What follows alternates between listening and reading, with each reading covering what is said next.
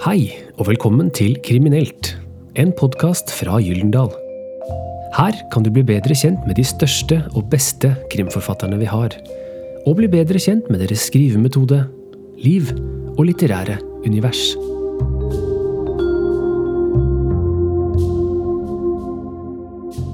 Ekteparet Silla og Rolf Børjlind er to av Sveriges mest erfarne manusforfattere. De har laget film av Arne Dahl og Henning Mankelbøker og hele 26 Martin Beck-filmer. De ville gå videre og skape sitt eget univers. Det resulterte i serien om Olivia Rønning og Tom Stilton. Og de liker å bruke krimlitteraturen til å sette søkelyset på aktuelle utfordringer i dagens samfunn. Hør Silla og Rolf Børjlind i samtale med journalist Hilde Sandvik.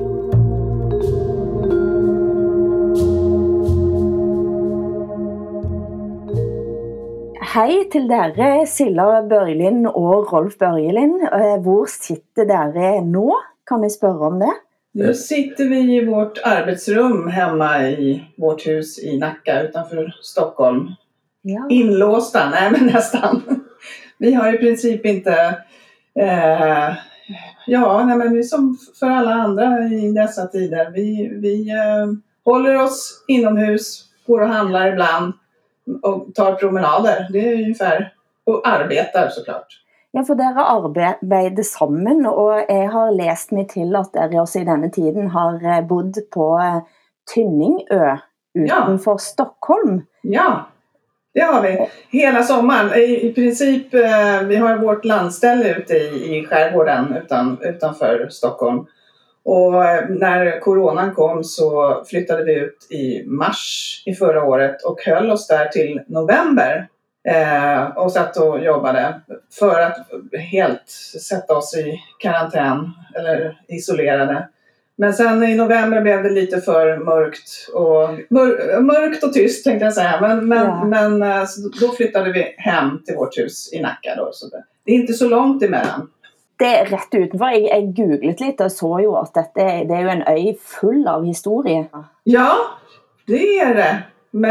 Eller har du några bra historier? Nu blev jag nyfiken. Ja, nej, men alltså hvis man sjekker litt på Tynningö så är det blitt gitt i gave till det svenske folket, och det har mye lang historie.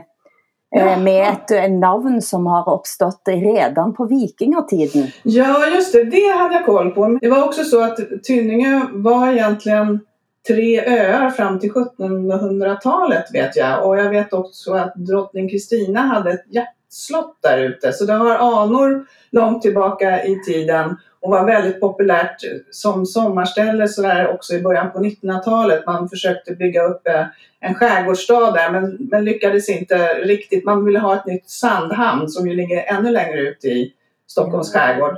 Men det blev aldrig riktigt av. Men man flyttade ut också hus från Stockholmsutställningen som byggdes upp först på Djurgården i Stockholm. Och sen flyttade man ut husen till Tynningö efter det. Så att det finns många vackra hus och det är en väldigt vacker ö. Jag är uppvuxen där, eller jag har bott där alla somrar sedan jag var liten. Så att det, ja. Jeg må innrømme at som nordmann så är kanske Stockholms skärgård något av det som är misunner svenskarna allra mest. Ja. Nej, men det är otroligt vackert. Det är vi har suttit väldigt många gånger och jobbat där ute. Vi har ju lite mindre där ute så vi får sitta liksom i köket och så. Men det fungerar väldigt bra faktiskt. Ja, för det är ju väldigt speciellt att dere to alltså så länge har jobbat så tätt sammen. Som det moderne Sjøvall og Vallø.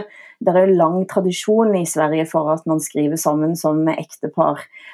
Och nu har dere kommit ut med Frossent gull. Gratulerer. Den kom i Norge. Och Rolf, hvis du ska si någonting om vad Frossent gull är, vad säger du då? Ja, det är en kriminalroman. Det kan man säga det är. Det är det ingen tvivel om.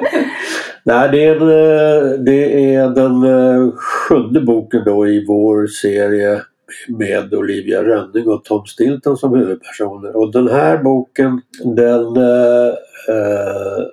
tar sitt ursprung i ett brott som begicks för väldigt länge sedan i Norge. Och det brottet har sedan gett efterdyningar i ett par generationer med nya brott. Och när vår historia startar så är det med att ett lik hittas uppe i Arjeplogfjällen i en snöficka som smälter ner. Och det liket visar sig vara 20 år gammalt. Och när våra poliser och Olivia börjar utreda det så får det kopplingar både bakåt i tiden och geografiskt till Norge och även ner till Gambia i Afrika. Ja, och det är denna här, alltså hvis det är en tråd så kan man si at det handler om miljö, men så handler det også om storkapitalen på mange vis. Ja. Og jeg var jo litt interessert i å høre hvor denne historien om sopdumpning eller avfallsdumpning i Afrika, hvor det kom ifrån. Det kom ursprungligen egentligen tror jag från en norsk dokumentär. Jag tror, ja, den var norsk. Den var norsk, den gick på svensk tv. Ja, det var en norsk dokumentärfilm som gick för 1,5 år sedan som handlade om hur västvärlden dumpar allt sitt skit nere i Afrika i fattiga länder som får ta hand om allt ifrån gammal elektronik till gamla bilar och allt sånt där. Och det var egentligen utgångspunkten för den idén att vi så att säga tänkte att man skulle vilja lyfta det problemet. Nu blev det inte elektronikavfall utan vi styrde in det på kärnavfall istället som också exporteras från Europa ner till vissa länder i Afrika. Och det var det som vi tyckte att där finns det någonting att berätta. Jag har sett dokumenter som visar att Norge ligger på topp faktiskt för några år sedan i hur mycket elektronisk avfall vi kastar hvert år. Över 28 kilo alltså. Och tätt följt av Schweiz och Island. Danmark kommer ner och så kommer Sverige ganska mycket längre ned. Men hvor mye research gjorde dere på avfallshåndtering och den typen historier? Ja, men vi gjorde ganska mycket research, alltså framförallt när det gällde kärnavfallsdumpning därför att vi har haft ett liknande fall i Sverige där man hittade sånt här avfall nere på sjöbotten utanför Umeå någonstans. Uppe i Bottenviken hittade man en enorm massa tunnor med sånt avfall som var sänkta där för väldigt länge sedan men som ju började rosta sönder nu. Och så vi läste ganska mycket om det. Vi läste också mycket om hur mycket man kunde påstå. Det här handlar om att man påstås ha dumpat containrar utanför Gambias kust. Ett antal containrar fyllda med sånt här kärnavfall från Spanien. Och då gjorde vi mycket research om vilken sorts kärnavfall som det är rimligt att tänka sig att man dumpar sådär. De här är ju då dumpade för 20 år sedan i vår bok. Och de är ju nu på gränsen och vittrar sönder de här containrarna då. Ja. Och så må vi snacka lite om de personerna som dukker upp igen och som vi har blivit känt med genom flera böcker. När dere sitter sammen och skriver på den måten, vem är det som lägger føringer för hur personerna ska utveckla sig?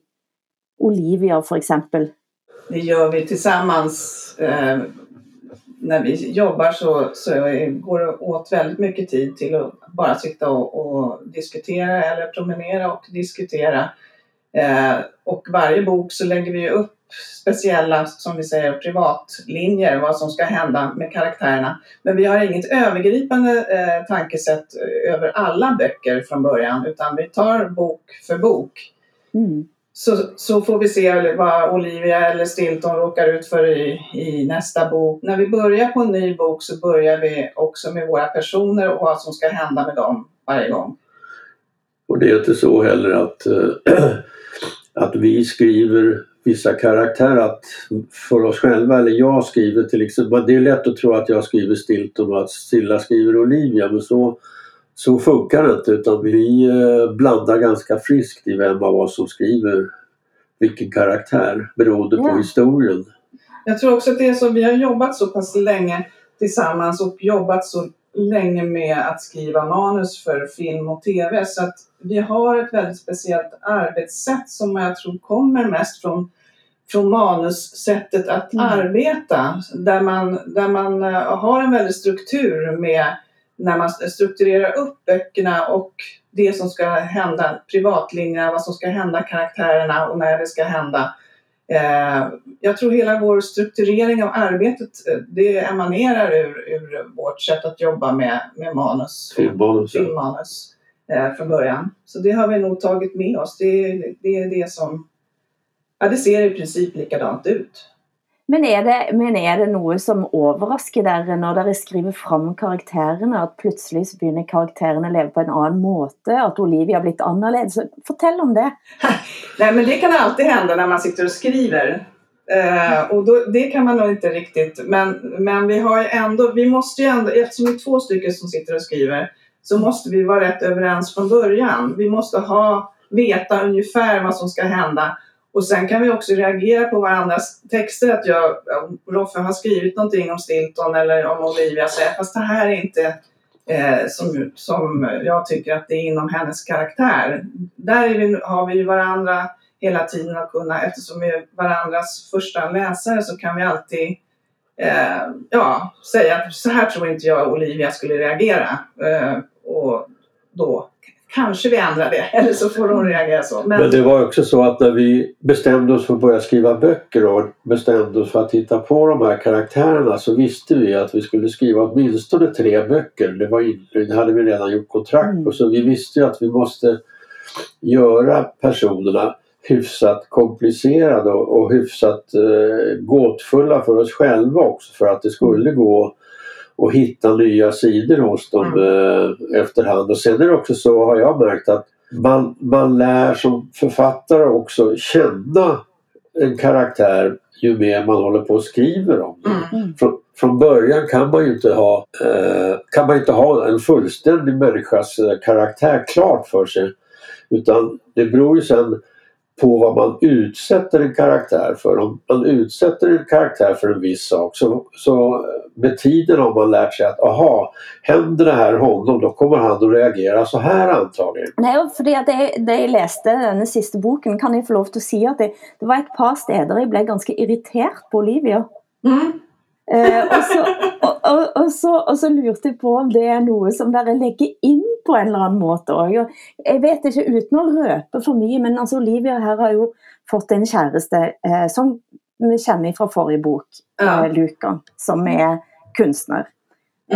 Og så, uten at jeg håper at jeg sier for mye, så Olivia på sykehus og kommer hjem. Og han har stelt til en fest. Og da blir hun så sur. Ja. Og da kjenner jeg, det var nesten sånn at jeg sa høyt, nå må du gi deg. For ett tråkigt menneske, tänker jag. Ja, nej men sånt är det just som händer när man skriver faktiskt. Och Olivia kan ibland slita sig loss lite grann och vara ganska, alltså hon är inte helt lätt. Man får inte göra karaktärerna så lätta och logiska alltid. Utan att det är mer känslomässigt. Att hon är polis och där är hon duktig och där är hon logisk. Men i kärlekslivet är hon inte det. Nej. Så skulle jag säga. Det är där har hon sant. Betydligt svårare för att hantera situationer på många sätt. Hon har lättare att vara i sin yrkesroll än i sitt kärleksliv. Och sen det är ju alltid också, tycker jag, intressant och bra när man låter sina karaktärer göra fel saker. Ja. Samtidigt så får det inte bli out of character, alltså det får inte bli så att det blir otrovärdigt att de skulle göra så. Man får inte göra vad som helst med en karaktär, för då tappar man förtroendet för den. som läsare eller för författaren. Men det är samtidigt alltid intressant att låta karaktärerna göra någonting som är lite oförväntat både för en själv och för läsaren. Och kanske för karaktären också själv. Att man upptäcker, oj, varför reagerar jag så här? Är det något dere har i arbetet med den senaste boken, var det något där var osams ueniga om? Alltså den frågan får vi ofta och vi säger alltid nej, men det är vi aldrig. Vi kan ha olika åsikter naturligtvis, och det har vi. Osams är vi ju inte, oense kan vi vara. Oense är vi, men inte osams. Det blir aldrig en konflikt av att man vill göra olika saker med en karaktär eller med ett skeende.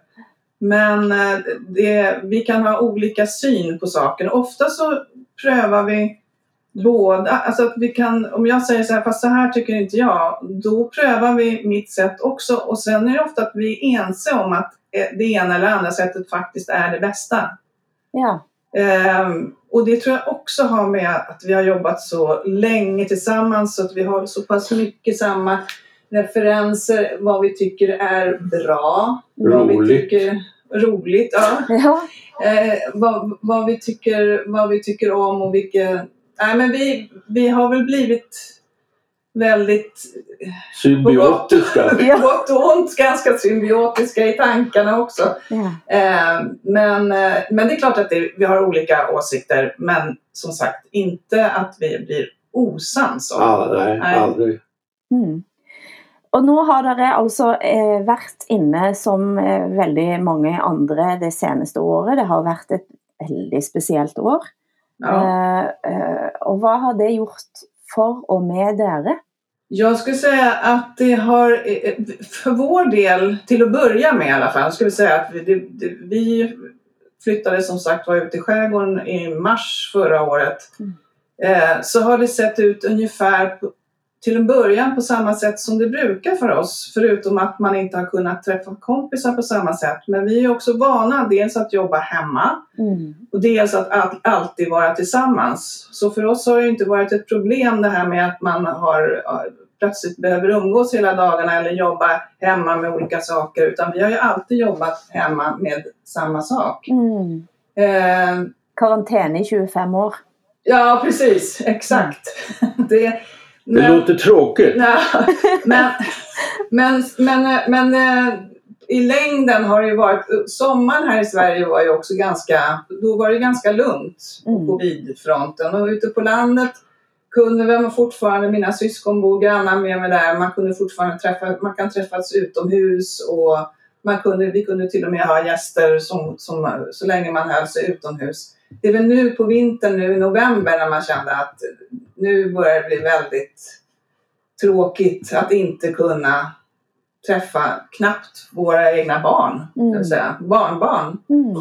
Ja, för dere har någon, dere har en dotter sammen. Vi har en gemensam dotter och Rolf har 3 barn sen innan. Så att, och även barnbarn. Men vår dotter hade precis flyttat hem från Köpenhamn och varit borta i flera år. Och så när hon äntligen flyttade hem då är det är hon som är nästan hårdast med att hon inte ska komma ut till oss. Hon bor inne i Stockholm då, men det är inte så långt härifrån.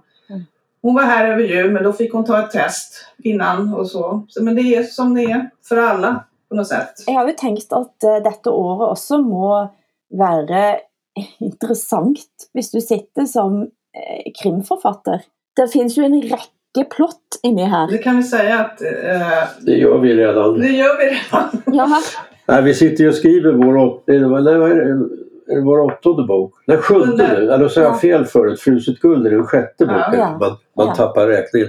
Nej, men vi sitter ju och skriver nu på den 7:e boken som ska vara klar i maj. Och den handlar ju naturligtvis om vissa sidor av pandemin och hur man kan utnyttja det på olika sätt för mer eller mindre legala eller illegala syften. Det blir ju temat väldigt mycket i den nya boken. Ja, det var så roligt för vi var någon intervju tror jag i somras när vi sa att vi kommer inte att skriva om pandemin, för Nej. det kommer alla att göra.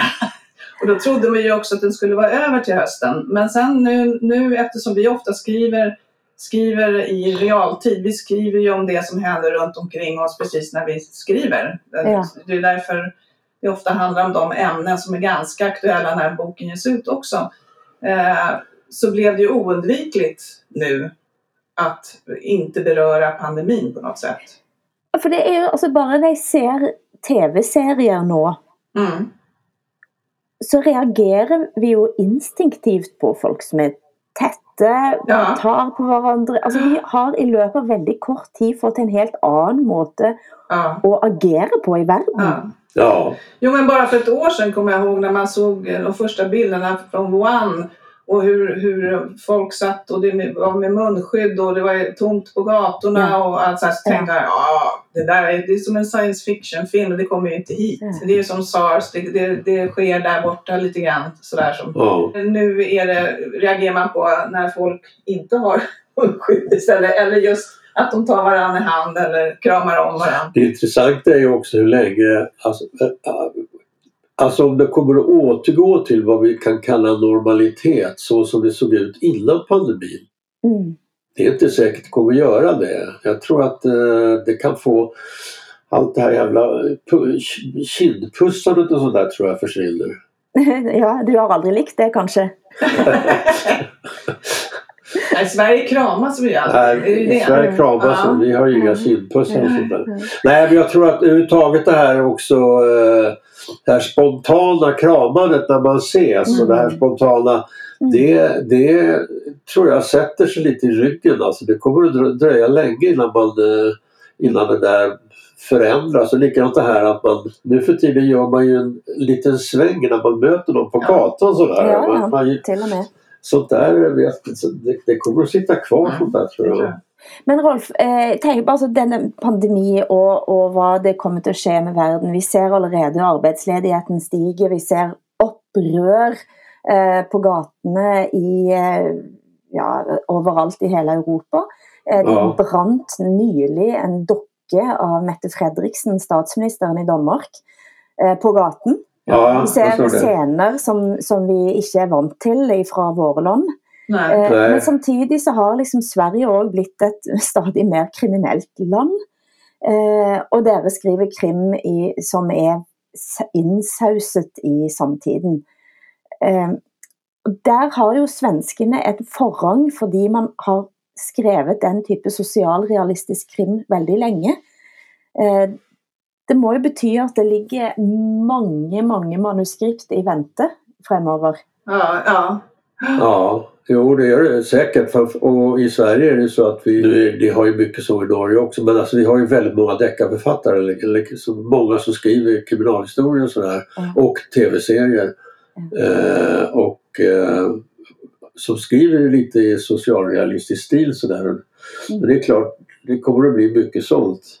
Jag vet att det är så att förlagen har ju fått in ofantligt många fler manuskript av de som skriver för första gången. Alltså de har aldrig hanterat så mycket nya manuskript därför att det också har funnits så mycket tid. Folk som inte har skrivit förut har börjat skriva och det kommer komma många nya historier tror jag under den här perioden. Men kan dere gi dere som har holdt på lenge i sjangeren, hvorfor har svensk krim hatt den posisjonen? Og hva gjorde det at par som Sjöwall og Walløe satte så preg på svensk krimlitteratur? Ja, alltså jag tror att det där blir ju inte några kriminalsociologer eller något sånt där. Men innan Sjöwall Wahlöö